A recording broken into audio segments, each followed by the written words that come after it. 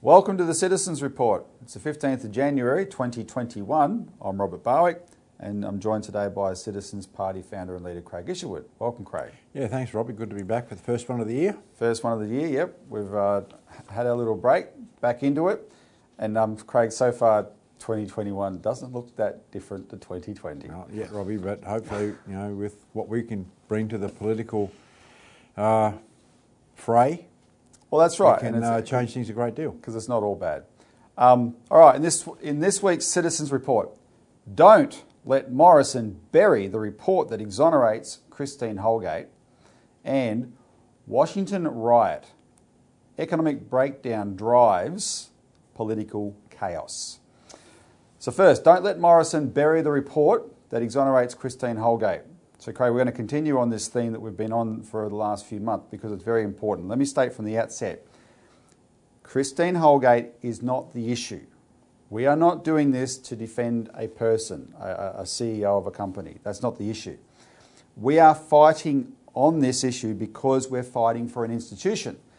That institution is not Australia Post. That institution is the nation state of Australia. A nation state needs infrastructure. It needs services. Australia Post is a very important, a postal service is a very important part of that, right? And ours is being destroyed. It's being set up for privatisation and destruction.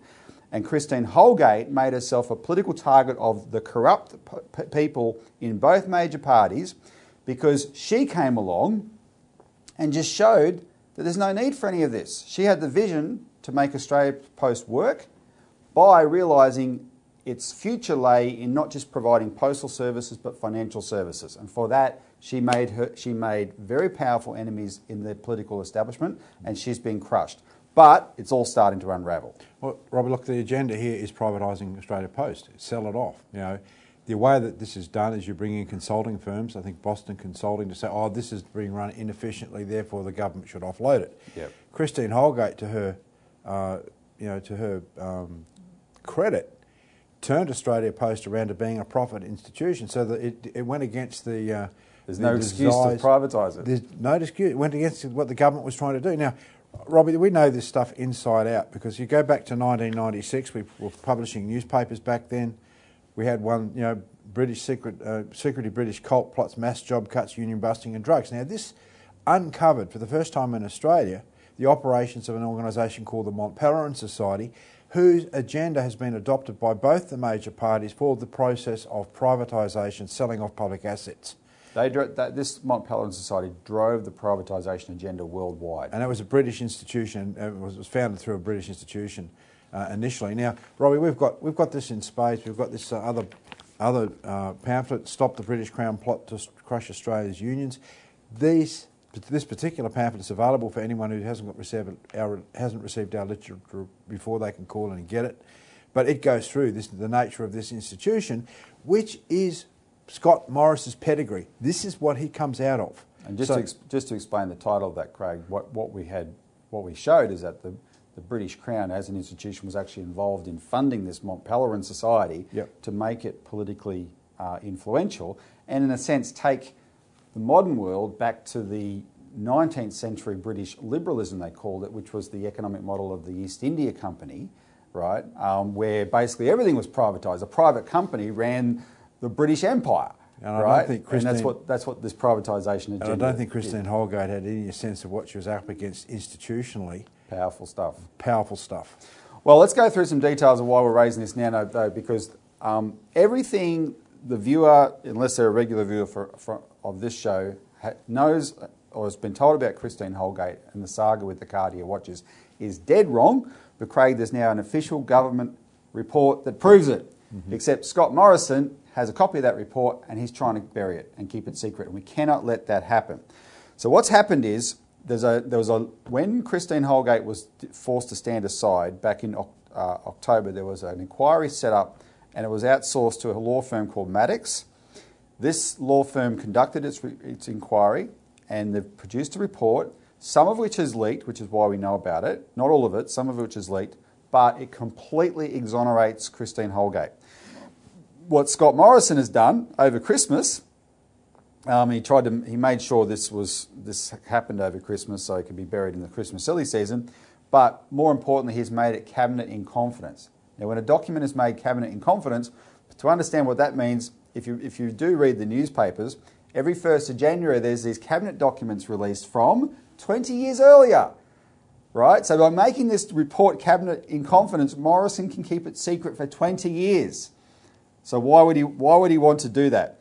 Well, like I said, it's not about Christine Holgate or the Cartier watches. It is about the survival of Australia Post and whether it will be privatised. She did make enemies among both major parties. The only question left in my mind, Craig, is whether the two major parties colluded to destroy her or whether it just happened coincidentally. I'm suspicious they colluded. So let me just recap briefly the story that you, the viewer, were told. On the 22nd of October, Christine Holgate goes to Parliament for a Senate estimates hearing, and a Labor senator from Victoria here, Kimberley Kitching, ambushed her and asked her the most outrageous, unreasonable... They were talking about... The whole purpose of the hearing was to talk about Australia Post performance this year in the pandemic year. Out of the blue, Kitching starts questioning a deal that happened in 2018 for which Christine Holgate purchased 4 Cartier watches, right? And clearly Kimberley Kitching had been tipped off about this. But what they didn't emphasise was that this was something from 2 years earlier, right? And made it sound like this was a current issue. And Holgate was surprised that this was even coming up. Why is she being asked about this, right? And you can go back and look at our shows from last year on YouTube about this. A few hours later, the thing that Holgate was crucified for was Kitching rounded on her and said, "Why did you spend taxpayers' money on Cartier watches?" And Christine Holgate said it wasn't taxpayers' money. And for saying that, she was crucified. Now, turns out she was 100% right. And in fact, there's a fact check, an ABC fact check over Christmas that also didn't get much traction, but it proved, look, it's not taxpayers' money. That's not how Australia Post works. Australia Post is owned by the taxpayer, but it pays tax. It has to be self-sufficient financially in its own right. A few hours later, and this is the key part, we'll take a break in a second because we have to keep on to the subject. A few hours later, in question time, Anthony Albanese played the single most dishonest role in this whole saga. He hopped up in Parliament and he asked Scott Morrison a dishonest question about why he had allowed the Australia Post board to approve the purchase of watches, and this is a quote from Albo, in the middle of the worst recession in almost a century. Right? Well, no, it wasn't. It was 2 years earlier. And if he didn't know that, sack him. Don't ask questions about things you don't know. Right? If Kimberley Kitching didn't know that, sack her. This is crazy. Anyway, it was in response to that question that Scott Morrison went off his nut and gave one of the most over-the-top, fake outrage performances you've ever seen in Parliament, and people are scratching their head. At that time, they thought it was $12,000 worth of watches, not $20,000. They're scratching their head thinking, what the hell is this about? But bang, he demanded she be stood aside, the board stand her aside, etc., pending an investigation. Well, that investigation is now complete. So when we come back, we'll give you the details of it.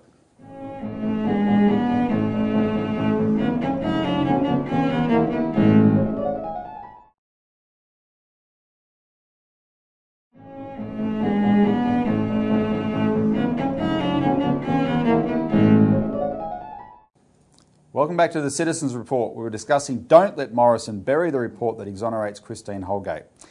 So, as we were talking about before the break, Scott Morrison demanded Christine Holgate be stood aside pending an investigation.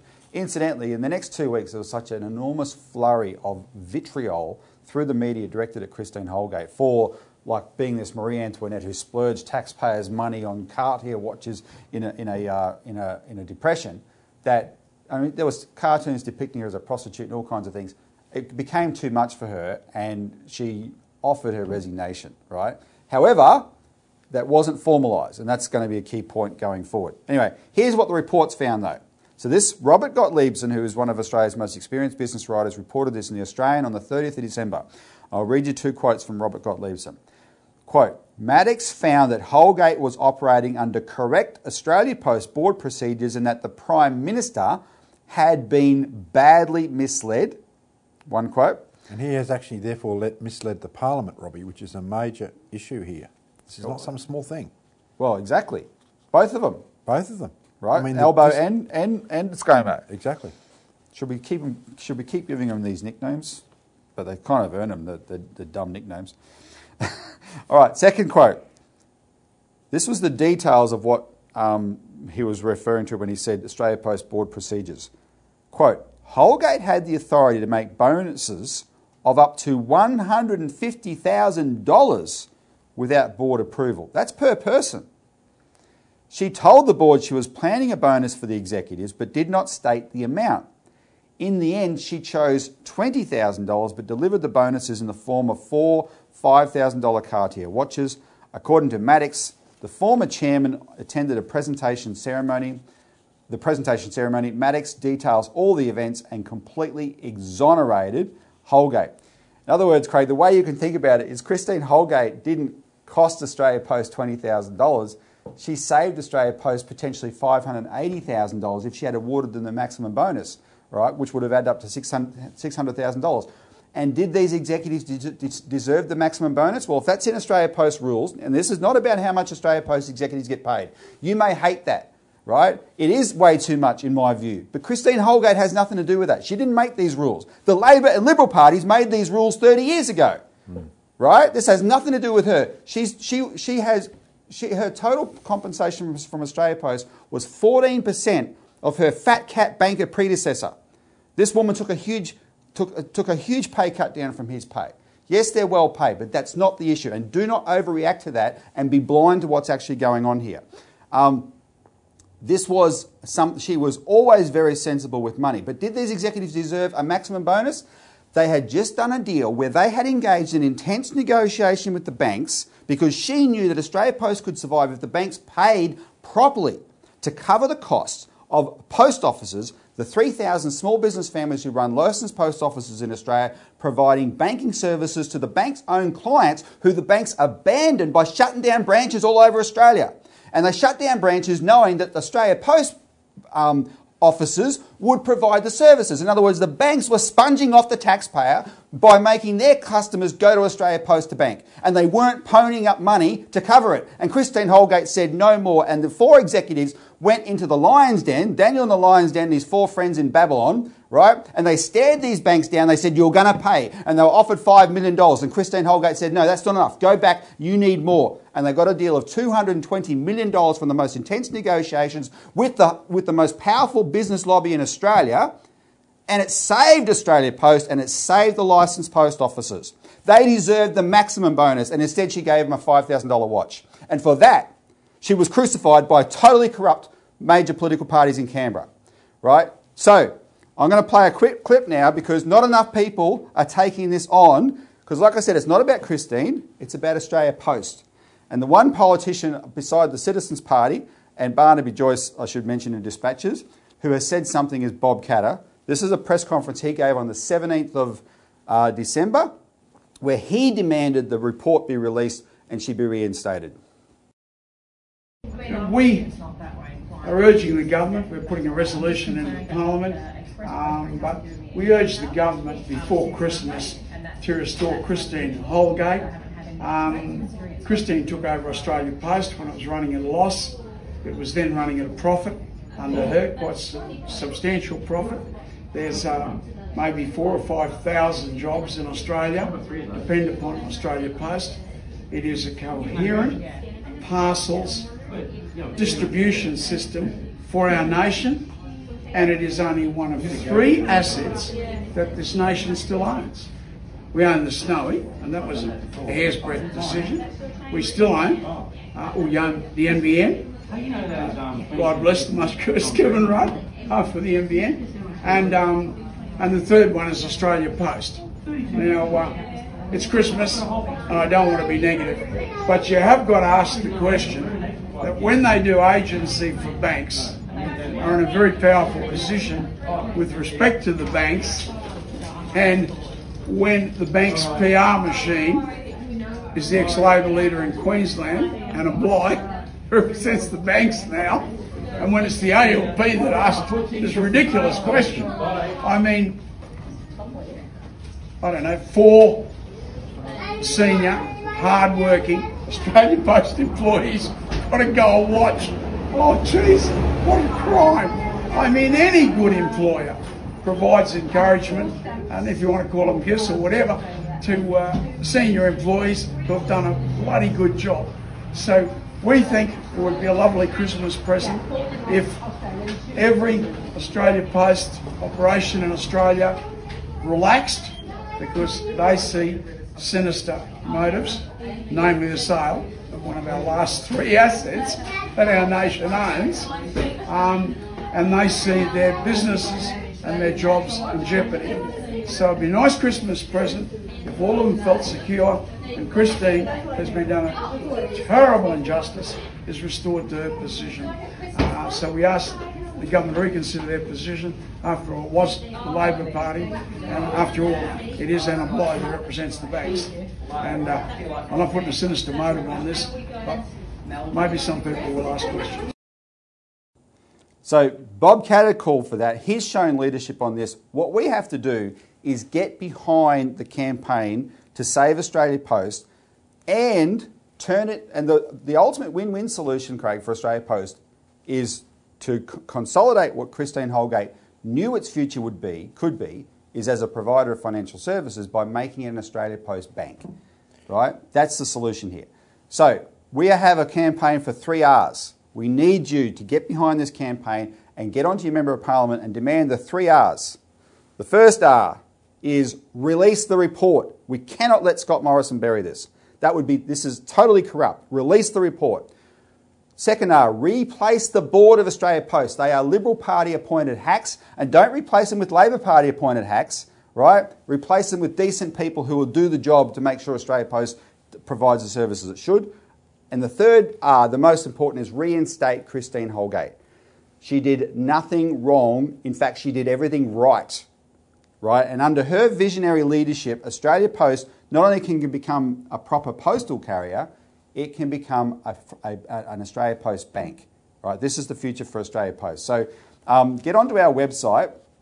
We'll put up the link where we've provided details. There's 3 members of Parliament. We need you to hit Scott Morrison, the Prime Minister, the new Finance Minister, Simon Birmingham, and the current Communications Minister, Paul Fletcher, who are the people who are the most important decision makers in this area. So yeah, any other comments, Craig, before we go to break? Yeah, Robbie, look, as you're talking, the image of cockroaches comes out again. Right. What our supporters have to do is they have to get this image in them, shine a light on the cockroaches. Yep. If you don't shine that light, right, we lose Australia Post. Now, Can we do that? Absolutely. We've shown it with a cash ban. We've shown it. And let those cockroaches scurry under the fridge again. But that's what we can do. And then you might get a mea culpa from Scott Morrison when he realises, I've been misled. I don't he's genuine, that's the case. come out and say it. Yep. He might say it. You don't know, but you don't know what's possible unless people act. If you don't act, you'll lose Australia Post. We'll all lose Australia Post as a potential postal bank, and we'll also lose the potential for a national bank. Now, we don't believe that's the case. We believe that people can mobilise and will mobilise to this. So follow the instructions on our website and take some action here. Yeah. All right. When we come back, we'll talk about the rather dramatic events in Washington.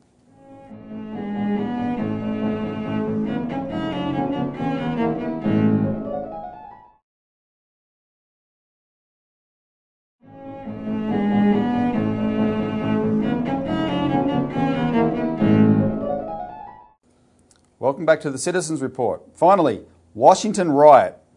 Economic breakdown drives political chaos.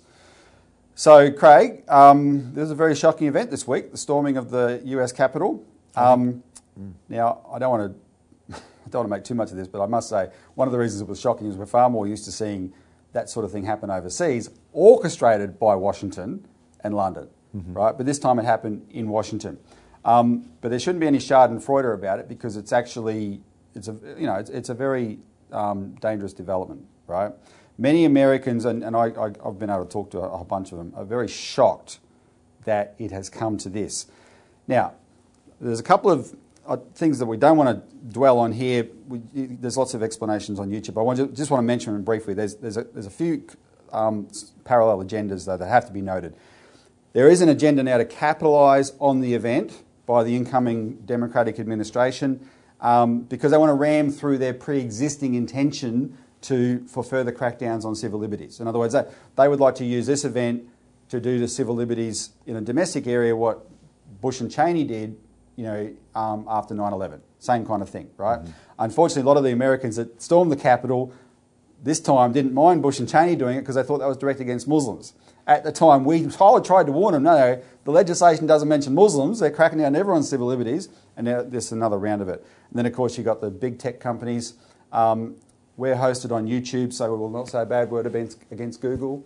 No, stuff Google. We'll enjoy this while it lasts. But, they're throwing their weight around, etc. And that is...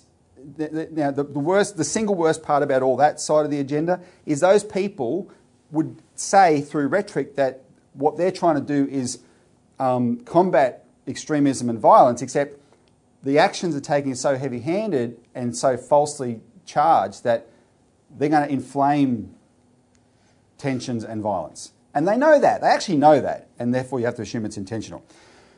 The other parallel I wanted to mention is there's a third force element to the picture here.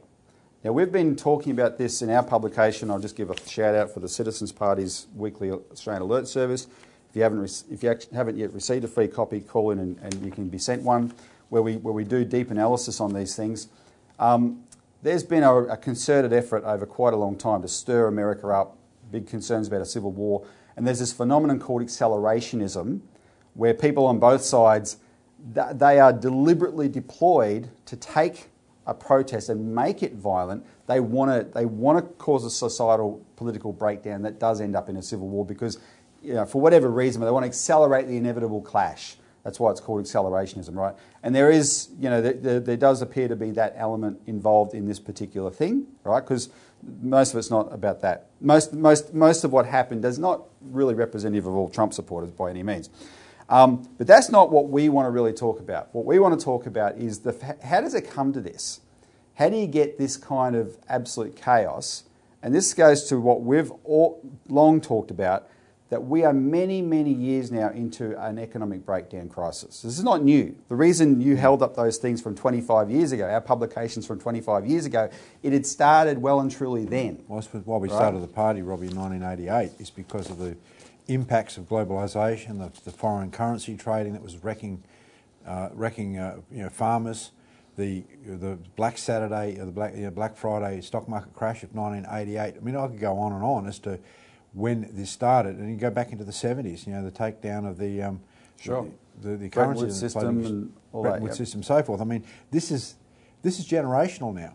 There's been whole generations born that haven't understood where this started, and this is where we're coming to a situation where Trump did get 75 million votes, right? Why did he get those votes? It's because he tried to offer, or he was offering, some degree of hope for the future. So changing. But that this would be addressed. That this would be addressed, but it hasn't been. He didn't drain the swamp. Yep. Didn't take on Wall Street. Didn't take on the major banks. Didn't enact Glass-Steagall, right? He did some other things, but he did the major levers of power he did not touch. Actually, Craig, you mentioned the 75 million votes he did get. There was a record number of votes he didn't get. The record numbers of votes, the polarisation is all part of this, right? Where people are so fed up, but what are they fed up at? That gets diverted into dramatic stuff, but fundamentally it's the economic breakdown crisis that's driving it. And that's why we've gone back to in the decades, because we saw all those things were undermining the way the economy should function. Now, I want to say goodbye now to Channel 31 viewers. Tune in next week for more, but we're going to continue this discussion on YouTube for the people who are watching on YouTube.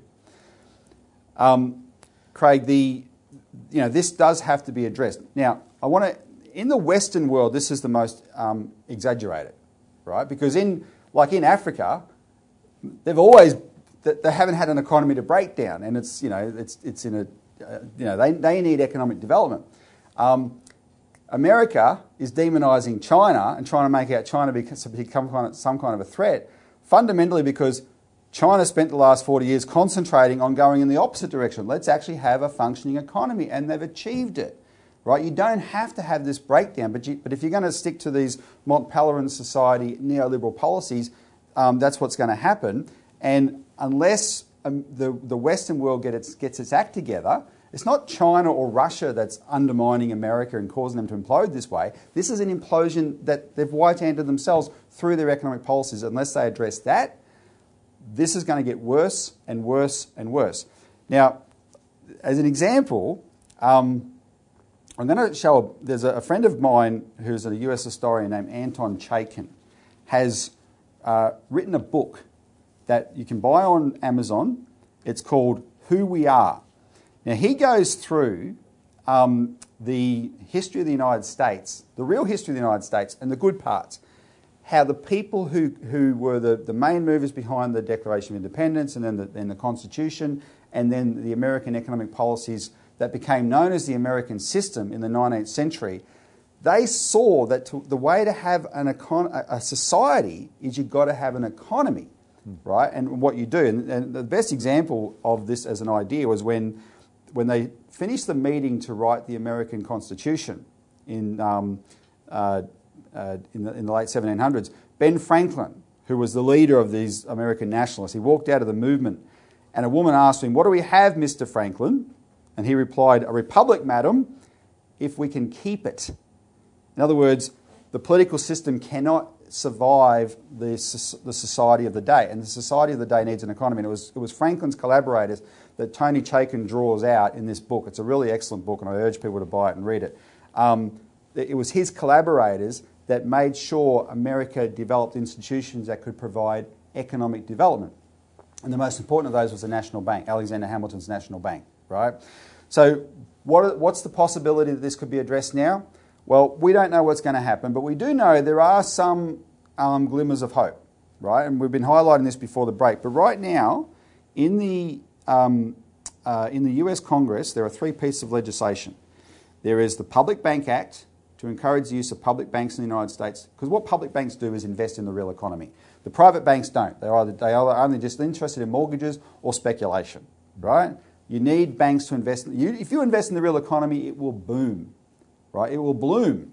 So there's a bill called the Public Bank Act. There's a bill called the Postal Bank Act. Bernie Sanders and Christian Gillibrand have developed a bill to do in America what we want to do to Australia Post here, turn it into a postal bank, right? So it's a really good bill.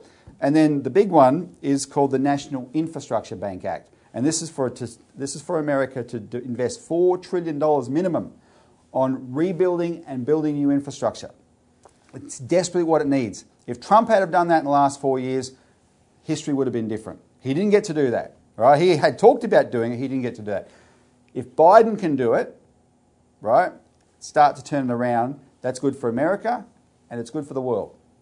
I think that's the perspective that we want to give as Australians here. I think already, look, we've been talking about the Mont Pelerin Society. You've mentioned British liberalism. Well, British liberalism is completely opposite and opposed to the American system of political economy, sure, which Tony goes through in his book. It's what we represent as a political party. We represent, in Australia, the Australian form of the American system of political economy. And it's not that foreign to Australians anyway, because you go back to King O'Malley, who founded the Commonwealth Bank. He said, "I am the Alexander Hamilton of Australia." And Alexander Hamilton, of course, was the founder of the National Bank in America. So that quality of leadership by King O'Malley, right back at the beginning of our nation, when we became a federation, has provided the leadership. And then you see the same principles enacted during the Second World War by Curtin, Chifley and others, in order to employ the physical economy, or the principles of American system to produce and expand the physical economy to prosecute the war. Now, Australia has a rich history of this. We've published it in many different places, but this is the ultimate fight. On the one hand, you've got Morrison trying to steal another asset in terms of the post offices and the Australia Post, but the solution to that is not steal the asset, enhance it. Turn it into a postal bank. Give it give us... Let give the Australian rural people exactly. more Let the services. Australian people put their money in a public postal bank, which will be guaranteed, can't be bailed in, can support the cash payment system, so there won't be any need to eradicate cash because that's an important part of the system. It can do all those things and invest, take the surplus deposits and invest them in economic development that benefits everybody. Who controls the credit of the nation is the issue. Yep. You know, Ben Chifley wanted to nationalise the banks and says the important part of banking is that the government should control the credit of the nation. That didn't happen. We've got a private banking system that totally controls the credit of the nation at the moment, and look what's happening to our economy. It's disintegrating. The difference is this fundamental philosophical battle between the idea of supporting a population, the general welfare of a population through the American system of political economy, or do you treat people like effectively economic slaves, which is this British ideology. Dead slaves. All right, well, Craig, we could probably talk about this all day, but we won't. Thanks for joining us. Sorry, we went over time for the YouTube viewers, but yeah, this is actually quite an important subject. There's a lot of uncertainty, especially in the United States. We don't know what will happen, but we do know there is a potential there that we should get behind there, and we should get behind it here, right? And any success we have in Australia in this regard will be heard around the world and help influence world events as well for the good. And that's what we've got to do. Because if we don't do that, we might wake up one day and find ourselves on the verge of war, which would be the worst possible outcome. Thanks for tuning in, viewers. Tune in next week for more of the Citizens Report.